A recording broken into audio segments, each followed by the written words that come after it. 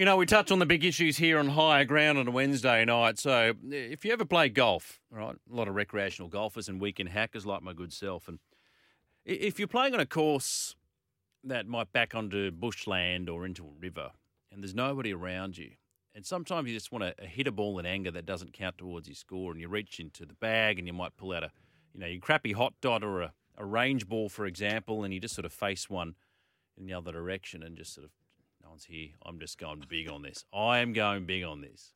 I've done it. I've done it before. Dare I say I'll do it again. It's just good fun. It's really, really good fun. But, sometimes 9 holes, it's not quite enough when you just get your mojo, but 18, you're a bit time poor. You can't get to 18. I think it was Paul Gower who had the idea of dividing a course into 3 so you can play 6, 12 or 18. Maybe still have the option of 9, but I think there are worse ideas out there. 0457 736 736. John, good evening to you. He writes on the text line, can't win, Nick. He's talking about Kyrgios. Does it to himself, but he doesn't try hard enough in the court, and then he tries and he's slammed. The bloke could roll out the left side of bed and he'd be told he should have rolled right. John from Gosford. It's a fair point. I think everybody in Australia at some point has bagged some of Nick's antics on the court. But then you think about how he rallied when it came to the bushfire victims, and he's not a bad guy, Nick. He's his own man. And I think we're eventually going to have to, at some point, be at peace with the fact that he's not that driven to win a Grand Slam. He's there for a good time, not a long time. And, I know he's won the doubles. We're talking about singles here. And it's frustrating to witness unfulfilled talent, but that's him. That's him. People say he just shows up and he doesn't try. To say he doesn't try, that's a great insult to a top sports person. There have been instances where it certainly looks like that. But he said, I remember Kyrgios a long time ago, he said in an interview, well, I should train better. He acknowledges that. But I've beaten pretty much everyone on the tour that I've played. And he's right. He's beaten Roger. He's beaten Rafa. He's 2-0 against Novak. He's never lost against the world's best player. So he can play. So to say that he doesn't try, well, just look at the record against the world's best players. He's got game, Nick, whatever you think of him.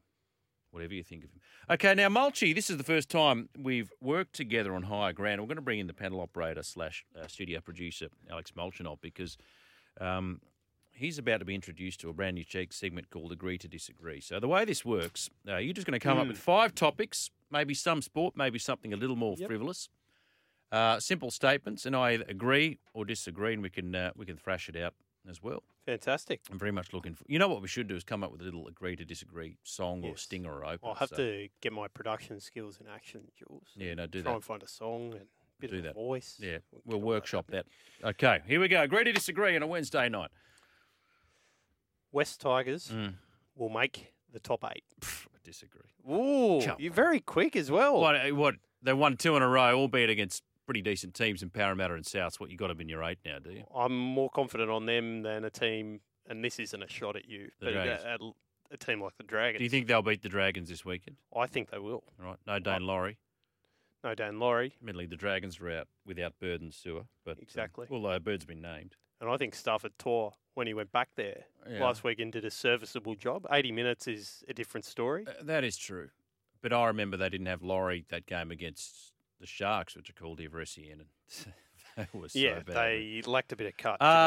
No, they won't make the 8. I'm happy for the Tigers. I want to see them do well, but they will not make the 8. Will they finish 9th? Well, they've done it before, so they may do it again. No, they'll finish lower than 9. Okay, we'll stay on rugby league theme and stay on some news of the day. Gus Gould taking a training session isn't a big deal. Agree. Should it even be news? Well, anything that involves Gus, depending on who's writing the stories, tends to be news. Gus is polarising, but he's whip smart. And like I said to Simon, he's forgotten more about league than just about everybody else in the game would know. His answer... And if you've got somebody of the calibre and the knowledge of Phil Gould in your ranks and you have the opportunity to call on him, then why wouldn't you? Absolutely. And his answer to the Fox criticism that he got on NRL 360 tonight, well, when they're taking shots at me, it's not at someone else. Yeah. So I'm quite happy for that. Yeah. Well, that's what the good ones do. They take the heat off the players, right? That's why Bennett was so masterful. He used to show up and be really grumpy, Wayne Bennett, in press conferences. Oh, what about Wayne? Very snappy and short with his answers. No one's talking about the players. So when Wayne was in Newcastle, right, and Graham Arnold was the coach of the Mariners. Arnie was there and thereabouts, but he just couldn't get over the line for an A-League championship. And so he says to Wayne Bennett, mate, we're the Mariners, you're at Newcastle, can you tell us how to win a comp? So Wayne Bennett says, come to Newcastle, mate, buy me lunch, I'll tell you how to win a comp.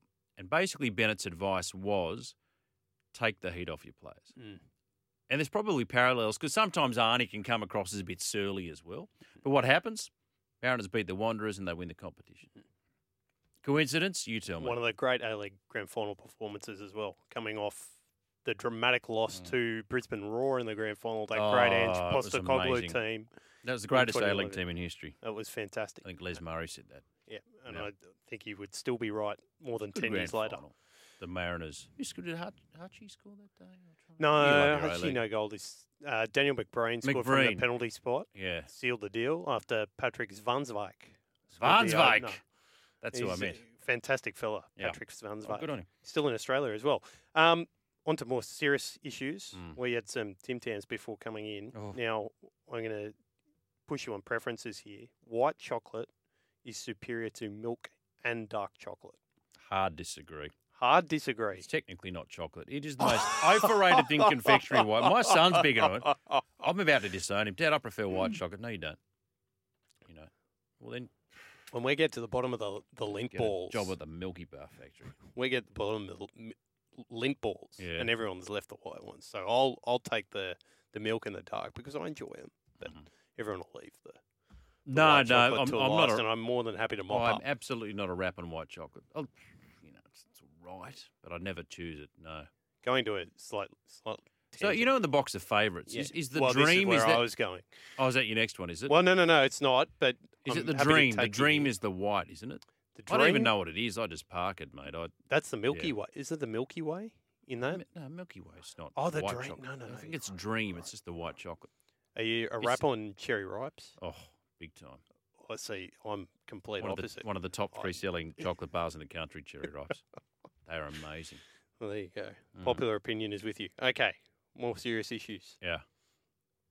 Cameron Munster should join Wayne Bennett and the Dolphins in 2024. Disagree. When I disagree if he does it, great. But when you say should, well, I don't think he should. He can do what he wants to do. I think a lot of this hinges on what Bellamy's going to do. Right. So Bellamy's been non-committal about his future at Melbourne. Does he have another 1, 2, 3, 4, 5 years in him? And I think what Bellamy does will affect, to some degree, don't know how much, what Munster will do. But, pretty hard to leave that winning culture you got there. He's playing the best football of his career. But they've re-signed 3 of their 4 in the spine. Yep. In Grant, in Hughes, and in Pappenhausen. How much does he need to take a haircut, right? That's a big question because all these numbers have been thrown around, $400,000 a year pay cut. The point is we don't know. We're only speculating. We don't know. And that number's been out in public for a good part of a month or so. So we'll wait and see how much of a haircut he's prepared to take to stay at the Melbourne Storm if he thinks he's likely to win more premierships. I don't know. But he's done everything in the game, Cameron Munster. He's won premierships. He's won Origins. He's played for his country. Maybe he wants the opportunity to return to his state of Queensland, home state of Queensland, play under the super coach and launch a new club. I don't know what he's thinking, but if I was a betting man, I think he's going to stay at Melbourne. There you go. Yeah. Okay, and final one.